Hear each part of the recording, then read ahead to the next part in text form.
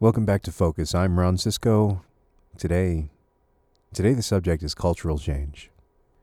So many of us are so lucky to be born and living in a time now where so much change has happened. In this time, in this era, if you can classify it as an era of change, more has changed culturally in the last 100 years than any other time period in history. And as quickly. Part of that is communication. Part of that is the introduction of the digital age, YouTube, magazines, television, telephones, newspapers, the telegraph. I pride myself at being a person who likes to conform to change, which seems oxymoronic in a lot of ways. Change itself is the idea that conforming to something is the enemy. Whenever you do something, the thought of tradition, the thought that you'd always done something that way, is contradictory to the progress that change offers. The problem is that sometimes change is also antithetical to progress. In most cases, in the business world,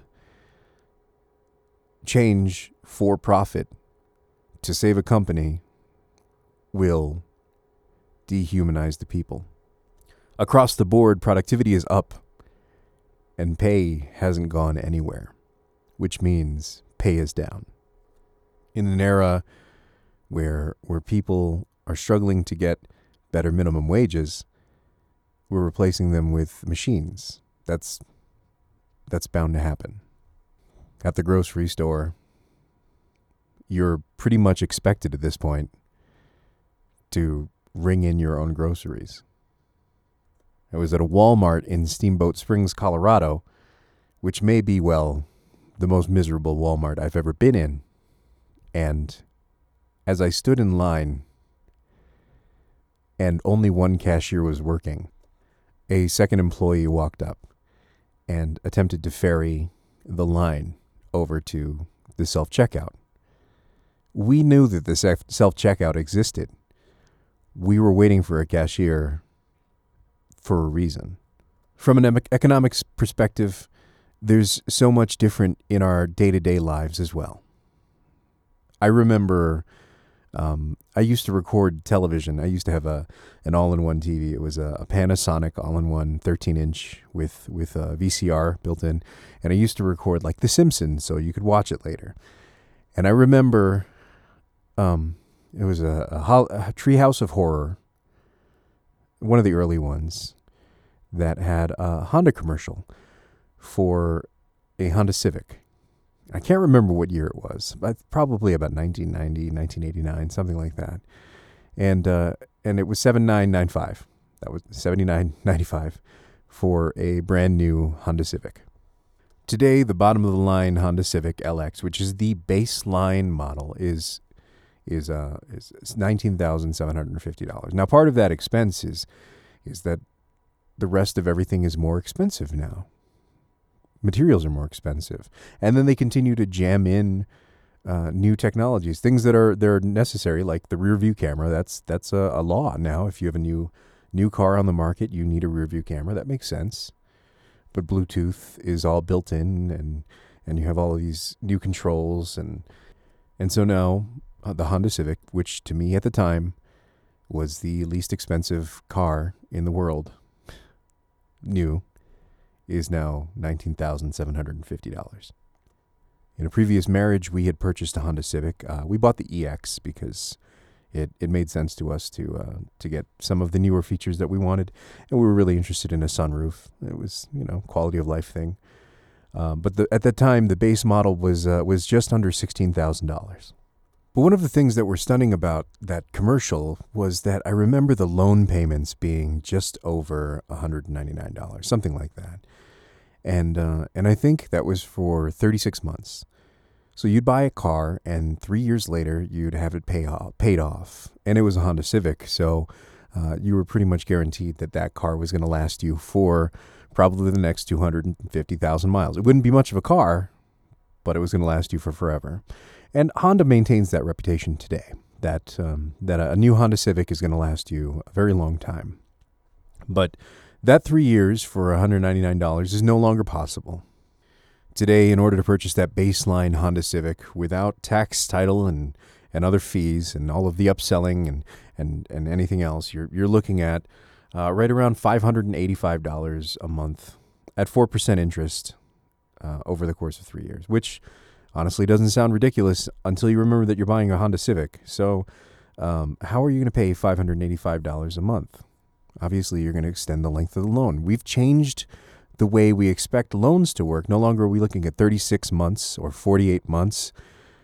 Now, 96 months is a pretty standard loan term in order to make family cars, because the Honda Civic, as reliable as it may be, isn't exactly family friendly. It doesn't offer a lot of space in the back seat. So you would like a larger car, which is going to cost you a little more money. The average car price probably being around the $35,000 mark for a brand new car for a family, maybe more. And the only way that you can make that work is to pay that off for 7, 8, 9 years. And the crazy thing about it is your car isn't any more reliable than it used to be. Maintenance is a little bit easier, honestly, but these days, the cost of repairing your car is wildly out of control, because we don't create things to fix them. We create them to replace them. And even in that Honda Civic for $19,000, the automatic transmission is now so complicated and also so disposable that if you were to have transmission issues, they would just replace it.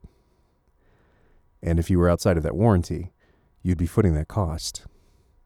Outside of the general state of culture and a relationship with money, and our relationship with money has changed because of, I guess, vices are different. We see in the media people complaining about people going to Starbucks constantly, daily. But how different is that now that so many people aren't smoking?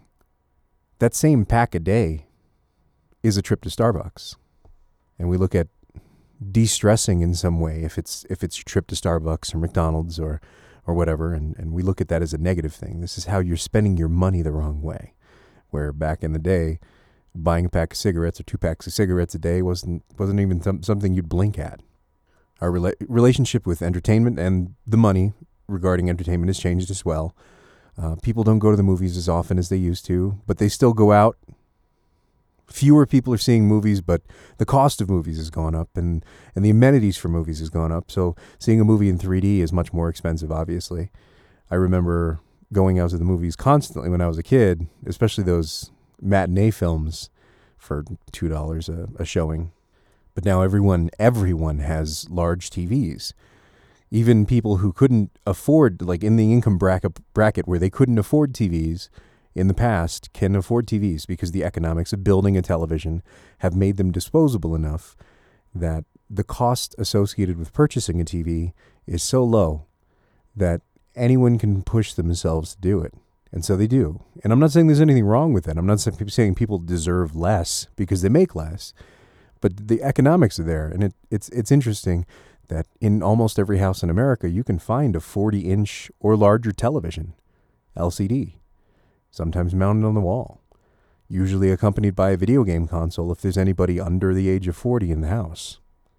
We don't pay for cable anymore. Some of us do, but most of us have found a way to finally get away from the draconian cable system, and we've a la carted our way through all of these different services. Now, instead of paying for cable, we pay for great internet that they continue to try to restrict us and charge us over to make us pay for the dropping the cable. And we have Netflix and Hulu and Amazon and the new Disney service and CBS Access and NBC and BBC and all of these different services that everyone wants you to pay for. It's definitely caused a lot of companies to homogenize their content And HBO has gone out of their way to create a brand new frontier in programming that all of the other companies have started to follow, Showtime and Netflix and Hulu and Amazon, creating their own content in order to create an experience that you can only get on their service. Game of Thrones is groundbreaking in that way.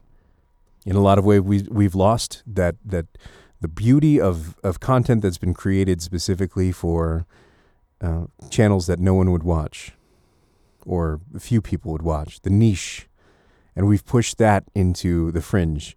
And those things now exist on YouTube and Vimeo and all of these other servers, even on Facebook. Even on Facebook has videos. People watch videos on Facebook through ads. And that's changed the way we consume content. We don't sit down to do it either. We're constantly bombarded by it. If you're not sitting with a phone in your hand watching a video, and I know I often am, so I'm not saying that people who do it are bad or that I'm above that, because I do it. But we're constantly consuming content. And if you're sitting in a mall, you're probably watching a screen. And if you're in a grocery store, you're listening to it or watching it on a screen. If you're filling up your car or your motorcycle with gasoline, you're watching it on a screen. And those changes have forced us into a place where we have to be aware of what's going on culturally. From a media perspective, there's no escaping what's going on in the world. Everyone now has an opinion because everyone's now aware of it. Depending on how you look at those things, this can be a good or bad thing. And honestly, I think we're overexposed to media in general, even though I'm constantly doing it to myself. We have the opportunity to use those things as a force for good, and sometimes we do. For the most part, it is not a good thing to sexually harass a woman. And by that I mean, it's never a good thing to sexually harass a woman. But now we're aware of it. We're seeing it happen. We're believing people who report the harassment. And for some of us, that's a bad thing. And for some of us, they look at that as a negative transaction, that the world has changed for the worse because they're now uncomfortable with that change. Today, looking at people, we're now more accepting of gay culture. Homosexuals are a part of life now. They're friends. They're no longer people we talk about. We don't discuss them, for the most part, as some fringe members of society who may or may not deserve some legal rights that come along with being married in one way or another. I remember when I was in the 90s, not knowing much about homosexuality beyond what my father had told me, that maybe, and that I had thought that instead of marriage, maybe they could have civil union and then everyone could be happy. Without giving too much away, that was progressive in my household. Without giving too much away, that was progressive in most of the conversations I had. I grew up in a very poor neighborhood in Connecticut, which, again, sounds like an oxymoron, but gay culture wouldn't have flown in that, because with poverty comes a lot of ego, and at the time, that was just not something that was accepted. In my household, despite the fact that my parents regarded very highly a lot of gay artists, being gay was not an option. Exposure to people who were gay was something that was very limited in general. I remember watching Ellen on television, and then my dad saying we couldn't watch it anymore because she kissed another woman, and that was wrong. And that was kind of a wake-up moment for me. So thank you, Ellen. But why was it wrong? I remember being in high school and having the very ignorant opinion that if you allowed gay people to integrate in locker rooms or bathrooms, that they would maybe look at you the wrong way or flirt with you or something. Not that it doesn't happen, but what an ego I have to assume that would be the case. And honestly, I share that with you now, but I'm embarrassed by that. I regret feeling that way ever. But it is how we felt. We used the word gay as a pejorative to describe things that were boring or stupid. I listened to a lot of rap music in my teen years, and I still do now, but at the time, in the 90s especially, using a certain 6-lettered F word to describe people as being less than somehow, even though that was used to describe people who were homosexual, and that connection, an attack on the ego. And now it still gets used now, but it feels much more taboo. Hip-hop culture has finally come around to allowing, and allowing is really the word I'm going to use, allowing openly bi or openly homosexual performers be part of that culture. Whereas before, that would have been lambasted and ostracized. The same issues that homosexuals faced yesterday, and to an extent still do today, are the ones that trans people now face directly.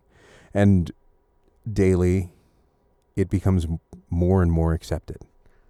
I would be dishonest if I told you that I understood those cultures, because I'm not part of them. But it costs us nothing to just accept people as they are or as they want to be. And that's been a large cultural shift, a very difficult cultural shift, one very hard-earned for the people who experience it. The black community would hate me comparing that, but I feel that to civil rights in the 50s. As a child of the 80s and 90s, being half Asian and half Hispanic, I never felt like I had any home culturally. And I've spoken on this before. So I understand what it feels to not have a place, not feel directly accepted. But I don't understand what it is to have people be outwardly violent toward you, to feel that your life is being threatened because of the color of your skin, or because of how you want to dress, or because of who you are and who you love. The funny thing about all of those changes is that they are polarizing, and in a way that I don't personally understand. I don't know why people would feel like having an element of their society be present rather than be hidden would change the society at all. It's pure ignorance to think that people who are trans having to stay in the closet, or people who are gay having to stay in the closet, will reduce that in your society. Homosexuals have existed since the beginning of time. The constant arguments I hear about what the Bible says about gay culture, gay people, can always be met with the same thought. If it was possible to suppress gay culture, then why would it still be around? If you believe that the Bible is a document of historical value, then you know that gay people have existed since before that time. You don't caution against something if it doesn't exist. Those same cultural transitions that would have taken decades or even maybe an entire century now happen in a matter of years. And it's exciting and it's scary, because those same reactions that people have are now capitulating in a way that it's almost like a rubber band snapping. It's hard to watch your friends or people who you thought were friends make judgments on other people in the same way they would have made judgments on you decades ago. It's hard to watch them take someone who would be different, and in the same ways that you would be different before they got to know you, judge who you are and determine that you deserve less because of who you are, because of who you are deep down inside. It's hard to believe that that person would make excuses for not allowing you the freedom of expression and the freedom of being true to yourself and the freedom of being able to love who you want to love, and using children as some sort of armor for the criticism for their thoughts and their actions. It's hard to realize that decades ago that same person would have put you in the same position and would have said things about people that you know, people that you love, people that are in your family. And then when you had gotten hurt, they would have said, "Oh, well, not you, of course. You're different." One of the arguments that continues to come up time and time again is that we've become too sensitive as a culture. And I can't disagree. I believe we've become so sensitive as a culture that we can no longer have meaningful conversations without someone losing their head. It bothers me when someone says, "We've become too sensitive, and now you can't even make jokes anymore." And it's true, the scope of comedy has definitely changed from the days when I used to watch stand-up comics. But when you say that, what you're really saying is, we've become so sensitive that I can no longer make fun of the people that I want to make fun of anymore. And from a free speech perspective, you have that right. But free speech is a government protection, not a private protection. If you were to listen back to these podcasts and you were to say that you were offended or disappointed by any of the things that I said, I would say you had every right to be. But these are the things that I said, and these are the words that I own, and this is how I feel. Despite the fact that I am what I would consider to be a burgeoning competition shooter, I know that the things that I've said in this podcast that I take responsibility for, they are my words. This is my ownership of the things that I've said. Do not agree with a lot of the sponsors that exist in that world. And I would never hold anyone accountable for the fact that I will probably never earn a sponsorship in that world because of what I said. Because I have a right to free speech. And I have the right to not have the government suppress the things that I'm saying. But I can't claim those protections in my private life. I can't claim those protections from you being disappointed or offended, or from companies not wanting to deal with me. But to return to it, I do believe we've gotten so sensitive that we can no longer have a real conversation, a meaningful conversation. Because the minute someone detects the reason to be offended, rather than explain it, we've become subject to what they call outrage culture. In a lot of ways, it's like when you're on the scene of an accident or an assault. Generally speaking, the first person who calls 911 is the person who's going to be viewed as the victim. And so I don't like to look at it as outrage culture. I like to look at it as victim culture. And part of the reason that I think we're so haltingly adopting the change that we are subject to these days is because rather than having a meaningful, deep conversation about these things, about why people are uncomfortable, about why they don't like the change, and why the change should be accepted, or why they should consider it in a different way, we're so quick to ostracize that other person. The reality of it is, none of us are ready for change. Humanity as a whole, even with people like me, who are, well, I like to consider myself an agent of change.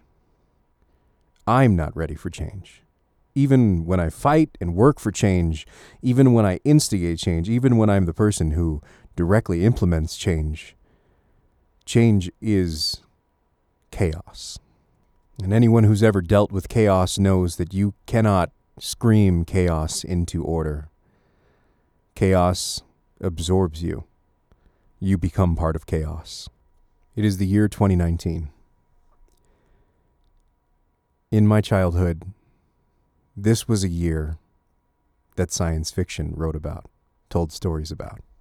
One of my top 5 favorite films of all time Blade Runner, took place in 2019, was set in 2019, a future where Earth had become so destitute that people had left the planet. The healthy of us had left the planet. The best of us had left the planet to survive, to have one day the hope of thriving. And that's what science fiction told me about 2019. In this, our own 2019, in the real 2019, in our real 2019, we still have a planet, and we are here together. And all of that acceptance and change that socially conservative people continue to put off as the liberal media creating a narrative and pushing an agenda is just one of acceptance. And it used to be that the culture of hate was fed in one direction. And people will definitely accuse me of weakness, of not wanting to actually affect change. But the truth of the fact is punching a Nazi will never teach a Nazi not to be a Nazi. Punching a Nazi will only teach a Nazi that what he thought was right, that he's being persecuted, that he is now the victim. In his mind, he called 911 first. There are no equations that explain everyone. Not everyone is understanding, or gentle, or accepting, or loving. But I do know one thing about hate. You can't change the world with hate. You can only make the world smaller. If there's anything we should have learned from our experiences with terrorism and torture, it's that violence and pain will never change a mindset. You can only program someone until they fight back. Since I'm in the middle of mixing metaphors, I guess we could always talk about war. And in the war for hearts and minds, there will always be losses. There will always be those who cannot be changed. There will always be those who make the ultimate mistakes and others who pay the ultimate price. And while you can confuse and charm and use clever words to convince people to follow you for a period of time, there's no way to change hearts and minds without love. Thank you for listening.